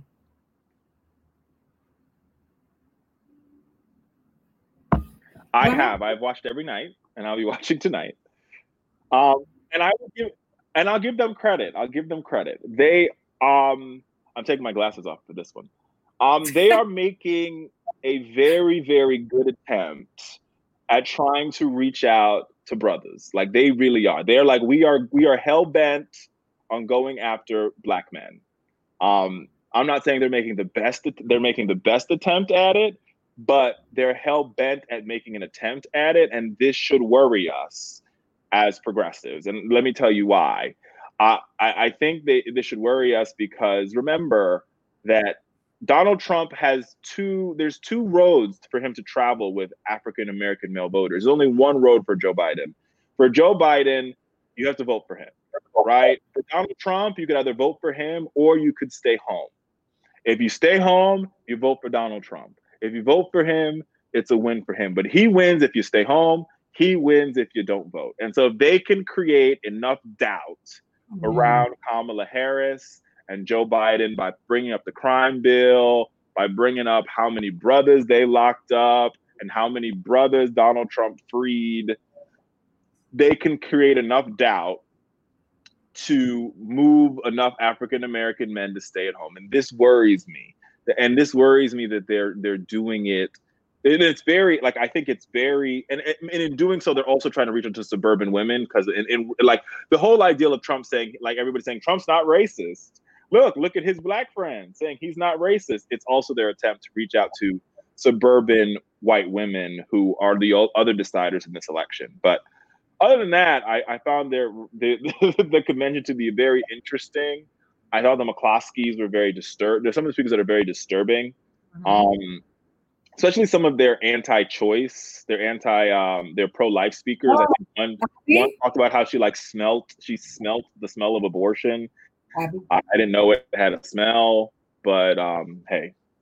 She's a mother of a brown child, which she said she had no problem with him being profiled by the police, because the propensity of violence the potential of violence is higher amongst people of color. I think it's interesting. The RNC felt, like I said in the first hour, it felt like a circus to me. And it's not me trying to diss it. It just had it was this surreal appearance with Kim, like the whole, like, I don't understand why they were shouting. I mean, it was so sensationalized, and it felt like a rally, not a convention. And it was disturbing to me to see that on national television, because I feel like so much misinformation. And mind you, I feel that way about it across the board, right? Because I do feel that way from alleged left-wing media as well. But I just felt like I was like, wow, it felt like a scene from Idiocracy. It was just, I was like, this is horrible. You show up every day. You have your radio show. How different is what you do on your radio show from what happens on Fox News for you? Well, listen, I think my show is just me, right? Me talking to the audience. My Instagram commentaries are the same. And listen, I try to like I'm a real like as you know, I'm a real person. Like as you see behind me, Bayard Rustin is one of my heroes. And so I just try to be like totally you're not gonna get a different me. Like I am gonna call a spade a spade. I shoot from the hip and I call it like it is. And so I don't think there's very much of a difference between the person you see that my written stuff, my radio stuff, and my TV stuff. But I will comment on where I like what I think you're saying around the RNC, right, and the yelling and the like. I almost think it's as if they think that we're not in a global pandemic. That's the most shocking part of this convention, right? They act like there's not 180. Now we're close to 180,000 dead Americans. There's not close to 6 million infected people. Our hospitals aren't overrun. Like this is not, it's almost like the coronavirus never happened and it's not still happening. Literally, Larry Kudlow, Donald Trump's economic advisor, basically was like, we passed the worst. And I'm like, dude, like there's states that are getting it really bad right now. Like it's happening. It's still happening. There's outbreaks happening on college campuses. And in the midst of all of this, like you guys still want schools to open and you guys claim that you guys have the best testing. But now we find out today that, we can't test asymptomatically because there's a backlog. Well, if there's a backlog, that means that y'all don't have the best testing, because if you had the best testing system, there wouldn't be a backlog. So there's a lot of lies coming out. And like my mom always used to say growing up, whatever happens in the darkness always comes to light. And it's starting to come to light for the Trump administration and many of their coronavirus lies. So we have a video of Kamala Harris talking about Black Lives Matter and policing. I would like for you to watch it with me, and then we can talk about it. Also been a national conversation about policing. And you know the name that you have, Kamala, Top Cop. And the book that you wrote 10 years ago, Smart on Crime, where you concluded by saying that you wanted to see more police on the street. Do you still feel that way? Listen, I think that there is no question. First of all, when I wrote that book,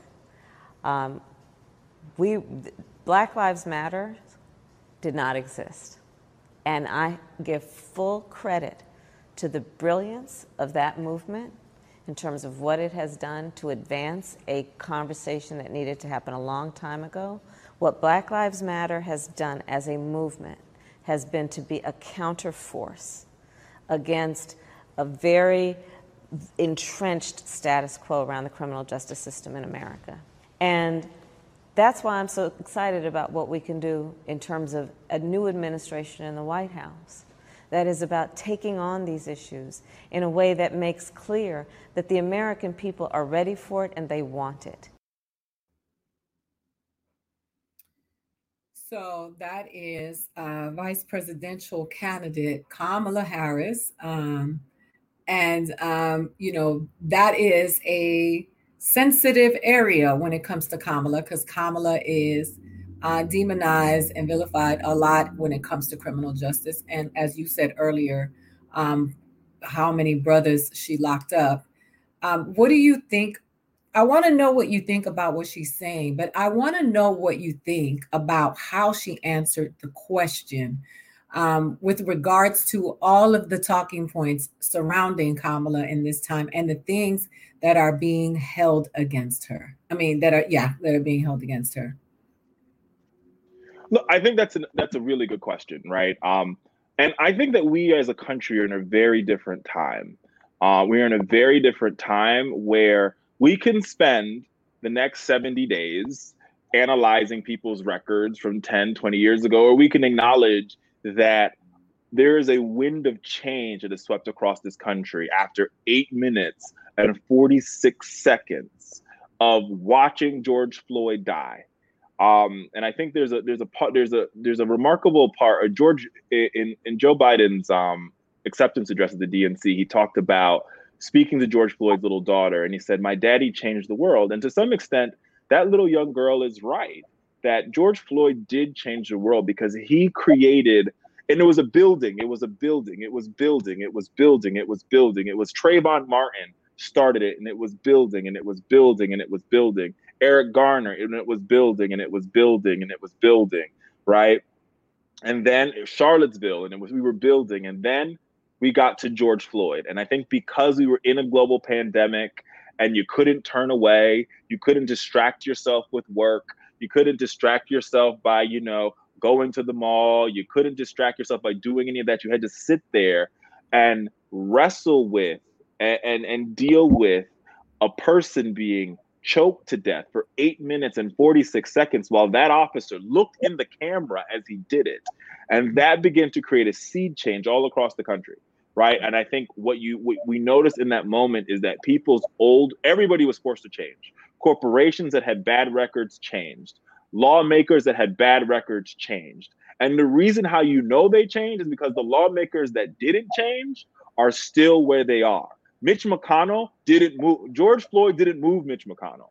So Mitch McConnell's record is valid to be evaluated. George Floyd didn't move Donald Trump. So his record is worth being evaluated, right? When you can tear gas peaceful protesters, your record is worth being evaluated. But with that being said, you could see that George Floyd and that seed change changed people. It changed Mitt Romney. Mitt Romney, the guy that said that 47% of Americans mooch off the government, went to a Black Lives Matter protest because in that moment, he was like, no. Wait a minute. What Black people have been saying all along, I mean, it took him a long time to get there, but what Black people have been saying all along is correct. This is terrible. And so for Kamala Harris, I think, yes, we can spend all our time evaluating her record. For Joe Biden, yes, we can spend the next 70 days evaluating her record, or we can acknowledge that people, like every human, change, right? And if we can acknowledge that they change, we can say these two individuals have changed, right? They want to make the system better. And who to make the system better than folks who have worked in the system for so long that they know where all the mistakes are. Right? They wrote the laws and they said, listen, we know this law is bad because in Joe Biden's case, I wrote it. So I know it's bad and I know how to dismantle it. Mm-hmm. Right? And use that to take them to office. Or do we want to elect somebody who says, to be damned if the system is bad, we need to keep the system going? Or do we want to elect a man who will not condemn white supremacy? To elect a man who says there's good people who are Nazis and KKK folks when he says there's good people on many sides? To elect a man who wants to gas peaceful protesters. So I think this elections are about contrast, and they're about picking between two choices. And the choices here can't be more clear, right? You have somebody who literally after George Floyd's death, right, dedicated her entire Senate office over to fighting back against what happened to George Floyd. She was the key senator in pushing the policing reform bill. Before that, when it was stopping Brett Kavanaugh from getting on the bench, Kamala Harris lent her office over to women who were fighting back against a regressive court that wanted to stop a woman's right to choose, right? A judge that would have pushed back against women who got fired because of how their hair looked, right? So this is and so we've got to really sit here and ask ourselves these questions as African Americans. We could choose to live in the past, we really can, or we could say this is about moving our country forward and actually building a bridge to the future for our children. We can continue to have our children live in a world where Betsy DeVos is their education secretary, or we can live in a world where we have an education secretary that actually believes that Black Lives Matter. We have a president and a vice president that won't even say the words. Like that was shocking to me when Mike Pence was asked, will you just say it? Like, take all the meaning out of it. Take the groups out of it and answer the question. Do you believe a Black Lives Matters? Just say it. Black Lives Matter. Not the group, not the people connected to it. You don't have to uplift the women that started it. Just say Black Lives Matter. And he couldn't say it. He couldn't utter the words Black Lives Matter, right? Because I can utter the words, yeah, I think Black Lives Matter. I also think that white lives matter. I think Latino lives matter, because I do believe that all these lives matter, which is why I'm such a big proponent of Black Lives Matter. Because even if you believe that all lives matter, that means that you should uniquely believe that a Black Lives Matter, because that's what's in question in this moment. And I think when people say, well, when you respond to like Black Lives Matter with All Lives Matter, that's like going to a breast cancer fundraiser and saying, we should be talking about colon cancer. And everybody's looking at you like, but this is a breast cancer fundraiser. Of course, you should be talking about colon cancer. And at the colon cancer fundraiser next week, we can have that conversation. But today, at this breast cancer fundraiser, we're talking about breast cancer. And that's exactly what they continue to do. And so that's what this election is about. It's the clearest contrast that we've ever seen in American history between two candidates, because on every issue, these two candidates are in opposite directions. But like I said, if you want to spend your time evaluating Kamala Harris's and Joe Biden's record from 20 or 30 years ago, do that. But if you're going to do that, then also evaluate Donald Trump's record from 30 years ago. And remember that when Joe Biden was passing the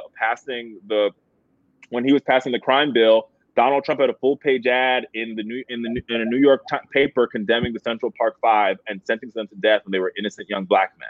So everybody's record is murky here.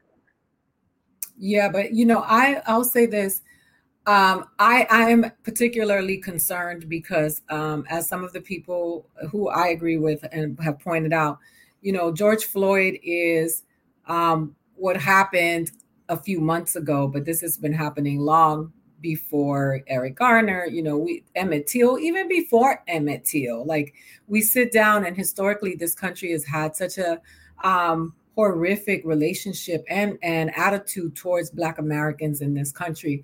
And so when I sit here and we talk about this election, what can we demand prior to the election? What can we say in terms of being practical? Because we can't just say we want you to change our lives, but there are some things that we'd like to see in terms of in the form of policies and it plans to implement these policies to make life better for Black Americans in this country. And I like to ask these questions because I'm also a creature of always talking about what are the solutions, right? How are we going to move forward towards making the world a better place? And when we sit down and have these conversations, we can talk all day about the ills and the injustices, but we have to be practical in thinking about what are the solutions, because there will be no mass exodus immediately, right? And I ain't mad at anybody who wants to leave this country because of the way that they've treated them, because this country has been horrible when it comes to Black American, brown people, immigrants, or whatever. What are some of the things and some of the practical policies that you think we can work towards in order for this Democratic Party, who is relying on our vote, to make a change for our communities?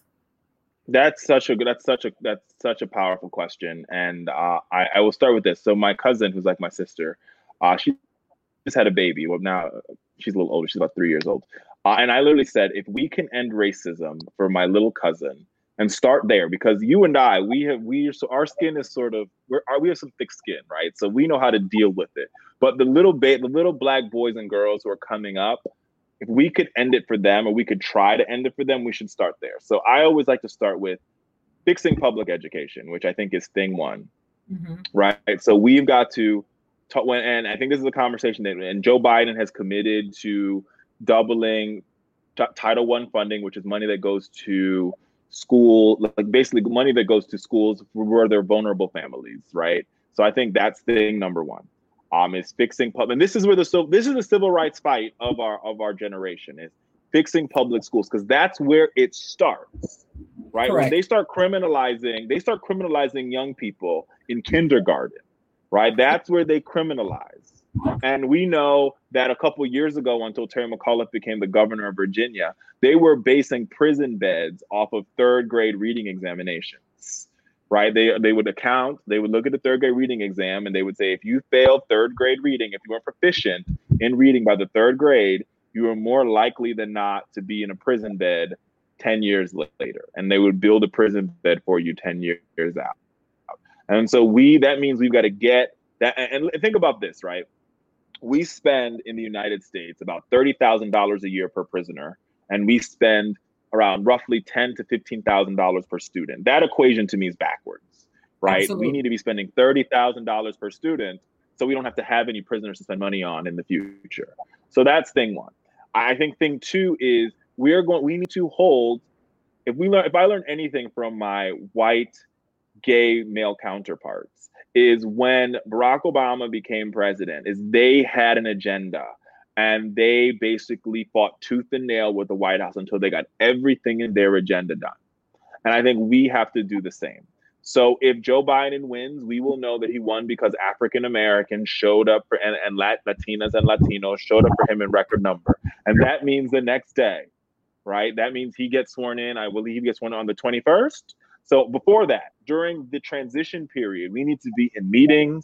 We need to have our demands ready. And our demands should be simple. We need you to sign on day one. Pelosi's already passed the bill. So we need control of the Senate, number one. And we need you to pass the George Floyd policing reform bill on day one. We need to be signed into law where you're banning the chokehold. You're sharing data so that bad cops you can't be a bad cop in DC, get fired, and then become a cop in Alexandria, or become a cop in PG County. Like you don't become a cop anywhere after you're a bad cop. You're out. You're done. You don't police anymore. You go home. You become a secretary. You go work at a call center. Maybe the drive-through at the McDonald's. I don't know. Go crunch numbers in the dark. But you don't police anymore if you're a bad cop. And so that's what we've got to, right? And then I think on top of that, then we've got to start dealing with some of the health disparities in communities of color. So that means investing in a couple of things. I wrote a piece about this in the Grio. We have a nursing shortage in America. And if we want to uplift communities of color, then it's about time. When we talk about free community college, we need to have programs where we're recruiting people of color to go into nursing and to go into medical school. And we need to really and this is about empowering our communities as well, because think about the difference. And my mom was a nurse. I was raised by a pack of nurses and they're all from Jamaica, right? And I think about the difference that having a nurse on the block will make for your entire community. Not only is that nurse able to provide just first aid and care to the community, but that nurse's salary also impacts that entire block. So things like that. How do we start changing communities block by block by empowering people, by giving them education, by giving them opportunity, and by uplifting the entire community? What Republicans like to talk about is pulling yourself up by your bootstraps, but sadly they've taken away the boots and they've taken away the straps. And so what I think we've got to do if Joe Biden is elected is we've got to say, where are the boots and where are the straps? Because let me tell you, what I know for a fact is that Black and brown folks, we are some of the smartest, brightest, beautifulest people in the world. There's nothing that we cannot do if we put our minds to it. This guy behind me, right? Back then, it wasn't okay to be gay. He was an openly gay man who planned one of the largest civil rights marches in American history. We could do this. It's possible. So it's about giving us the opportunity and resources to do it. You think about these brothers, and I tell people all the time, even when you think about the folks who are caught up in our criminal justice system, they're not stupid. They're not dumb. If you're a dope boy or you're a drug dealer and you're managing a city and that's a multi-million-dollar operation. So how do we turn those brothers who are entrepreneurs into actual entrepreneurs? And that's what we've got to be focused on when we think about what the next generation of our community is. All right. And I think it's about not only about holding Joe Biden accountable, but it's also about getting engaged and realizing, as you know, that all politics are local. So what's happening in your local community? Who's on your local school board? Who's on your local city council? Who's your local mayor? And just because your mayor's African American or just because your mayor's a Democrat does not mean that they are serving your best interests. So getting involved in the local community. Maybe sometimes some folks need to run for office. Right? Some people need to get involved and be the change that you want to seek. It's one thing just to say the system isn't working. It's another thing to say that I'm going to be the change that I seek in the system. And what I'm so proud of is seeing so many young people taking up the mantle and deciding to run for office. I know some of my mentees who I remember when they were freshmen in college, one of my mentees, Jevin Hodge, is running for he's running for the Board of County Supervisors in Maricopa County, Arizona. He's likely to win. One of my other mentees here in DC is running for City Council, Marcus Batchelor. And so take up the challenge and say, you know what? My community is not going to change unless I'm part of that change. And we need young people to run for the school board. If we want to dismantle the school to prison pipeline, we've got to start with school boards. And I walk into and you know this, there's far too many school boards where 80 or 90% of the kids are Black and brown, and 80 or 90% of the school board are white and old. They don't look like the parents. They don't look like the students. And that's why the school to prison pipeline is still there. Right. So you said a lot in what you said. And I do believe that we have to have a plan, and we have to be specific about what we're asking for, and we have to be practical. There are two things that you said that stood with me when you said, if you're a bad cop, you got to go. And then you talked about local government and how it affects your community. So I want to share a video with you that was from the sheriff of Kenosha County in 2018, calling for some racist stuff. And I just think that people need to understand, because we really make a big deal about the presidential election. But when we start talking about our habitat, our local ecosystem, and we don't realize how these people are affecting our daily lives, we need to know how they think. And so I want to share with you what this sheriff thought and why. And I want to use this to reiterate the point that it is important to vote locally, because these people affect your children, they affect you, they affect your daily life, and they affect your survival. I think society has to come to a threshold where there's some people that aren't worth saving. We need to build warehouses to put these people into it and lock them away for the rest of their lives. Let's put them in jail. Let's stop them from truly, at least some of these males, going out and getting 10 other women pregnant and having small children. Let's put them away. At some point, we have to stop being politically correct. And I don't care what race, I don't care how old they are. If there's a threshold that they cross, these people have to be warehoused. No recreational time in the jails. We put them away. We put them away for the rest of their lives so that the rest of us can be better. So, and this is why I wanted, Irina pulled up the video and she talked about it, because he says they have little children, and she pointed that out, and it made me laugh, because like we have little children. Are they're big ones? But anyway, she said, and it made me laugh twice. So when this is what I'm talking about when it comes to local government. These are the people that we vote for or don't vote for when we don't vote, and end up in office as a result of us not voting. And when he is talking about people say very racist things, and then they'll say, I don't care what race they are, but you know what talking about, we know the dog. That wasn't even a dog whistle. That was a bullhorn, right? And this is another. And I failed to mention this because I think it's important, because what ends up happening in a lot of African American communities, and I urge folks to do this, right? When a police pulls you over, when a police is patrolling your neighborhood, go outside and ask them, "Where do you live, officer?" And 9 times out of 10, you're going to hear that officer say someplace that's not that community. And that has to change. We need to and that's why local elections matter, because when you have a mayor or when you have a city council that looks like you and I, right? Yeah. You're able to say, we are going to mandate that 90% of this police force has to live and work in this neighborhood, right? And when the cop who patrols this neighborhood is my next door neighbor, he's going to think twice about using excessive force. They're going to think 3 times about over policing. Why? Because it's happening in their neighborhood. And I'll make another point on this, because think about this for just a second. So about 10 miles from where I live in Washington, D.C., is Fairfax, Virginia. Fairfax, Virginia is one of the richest counties in America.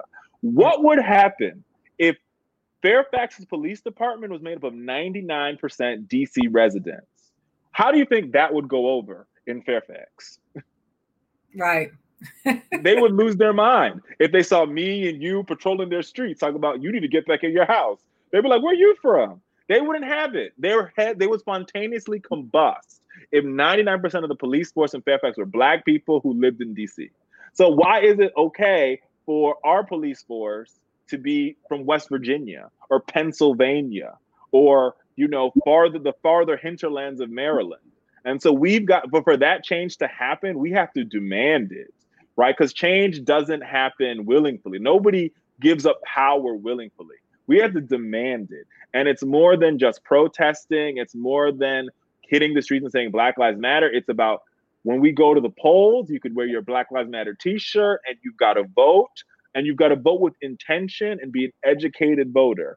Now, is this person for me? Are they not for me? Are they for my kids? Are they not for my kids? Are they for my grandmother? Are they not for my grandmother? When they were asked, when the vote came down in city council to build a hospital in the Black neighborhood, were they for it or were they against it? Do your research. I think we depend a lot on the Democratic Party and the progressive movement to educate us about our candidates, but it's also important that we begin to educate ourselves about our candidates, and we also begin to grow our own candidates. We need to be growing folks like Cori Bush out of St. Louis, who beat an incumbent. And she wasn't the only one this cycle who beat an incumbent. And they beat incumbents because the incumbent has not been serving the district correctly. And the people say, you don't relate to me. Or as Alexandria Ocasio-Cortez would say, you don't drink the water. And because you don't drink the water here, that's not going to work. And it also means that we've got to change, and it also means we've got to dismantle. And one of the stumbling blocks to changing that requirement for where police officers live is changing the police union. Now, I'm the biggest fan of unions. I love teachers' unions because I think my mom was in a nurses' union, and I think there's some sectors that deserve to have unions, right? Especially in the public sector, right? But I think when you are allowed to collectively bargain and use your voice collectively, you should be doing it for the collective good of the people that you serve. And what you find with teachers' unions and nurses' unions is 9 times out of 10, when they get in a fight, they're getting in a fight for their students or for their patients. When my mom got in a fight growing up, it was because she was a NICU nurse. It's because there were too many babies in the nursery and there was not enough nurses, which is a danger to everybody, right? When teachers decided for the past 3 years, when teachers decided to walk out of the classroom all across this country, it's because there were too many kids and not enough educators. They didn't have up-to-date textbooks. They were working in deplorable school conditions. That affects the students. When police officers get in a fight, it's to protect their own and to cover up for bad cops. And so police unions have to go because they do not look out for the best interest of the people that they're serving. And I think I believe in public sector unions when they serve the best interest of the people. The postal workers union, what they're fighting for, that's our best interest. They want to deliver the mail on time so that we can get our letters, our prescription drugs, our packages on time. That's for us. The police don't fight for us. They fight for somebody else, themselves. And that's different, and they've got to go. Yeah, and they're also fighting for our voting ballots to come in. That part.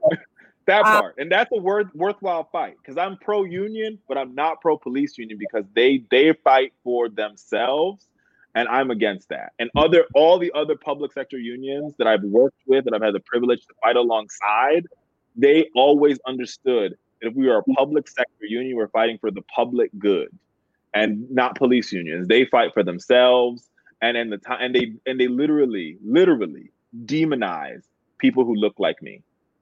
Absolutely. Well, I don't demonize people who look like you, and I love people. You love people that look like me, and I love people that look like you. And I'm glad you're here today because I think it's important for us to have agents of change throughout. Our spectrum has to be represented in all spaces, and I think it's important for people to know who all of the people who are on the ground working. I mean, I feel like if the white supremacists know who we are and they get to tweet us and send us messages, then the people that we speak for should know who we are. I want you to tell people how they can find you. And Chrissy said, I love people who look like him. Thank you, Chrissy. So I want you to tell people where they can find you and how, when to watch. The only time to watch Fox News is only when Richard Fowler is on there. So yes. When you watch when I'm on, that means the ratings go up, and that's good for me. Well, folks can hit me up on Twitter, Instagram. It's all the same, at Richard A. Fowler, Richard A. Fowler, Fowler. And I usually post when I'm going to be on. Yeah, thanks for having me. And, I think there's something really special about the work that we do, right? Because I think you're called to, one of my favorite quotes is from Oprah Winfrey. And she said, the choice to be excellent comes by aligning your thoughts and your deeds with the intention to require more from yourself. And I think this work that we do is hard and it's tough. But I do it for the little kid that looks just like me who didn't see himself on television, right? Like the little gay boy who didn't see himself in TV. Now they see me, right? And I do it for the single moms who are struggling like my mom did to raise 2 boys. And I do it for all, and I'm blessed to be in this space. And I'm blessed to have friends like yourself. And Ebony, who was just on before you, who's a colleague and a dear friend of mine.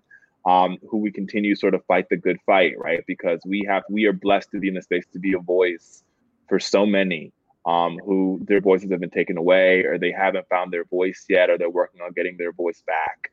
And so we are blessed to do this work.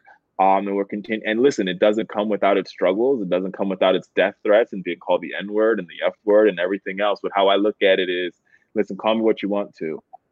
It just means I'm doing the right thing. But thank you so much for having me in this conversation. I would love to be back and continue this dialogue.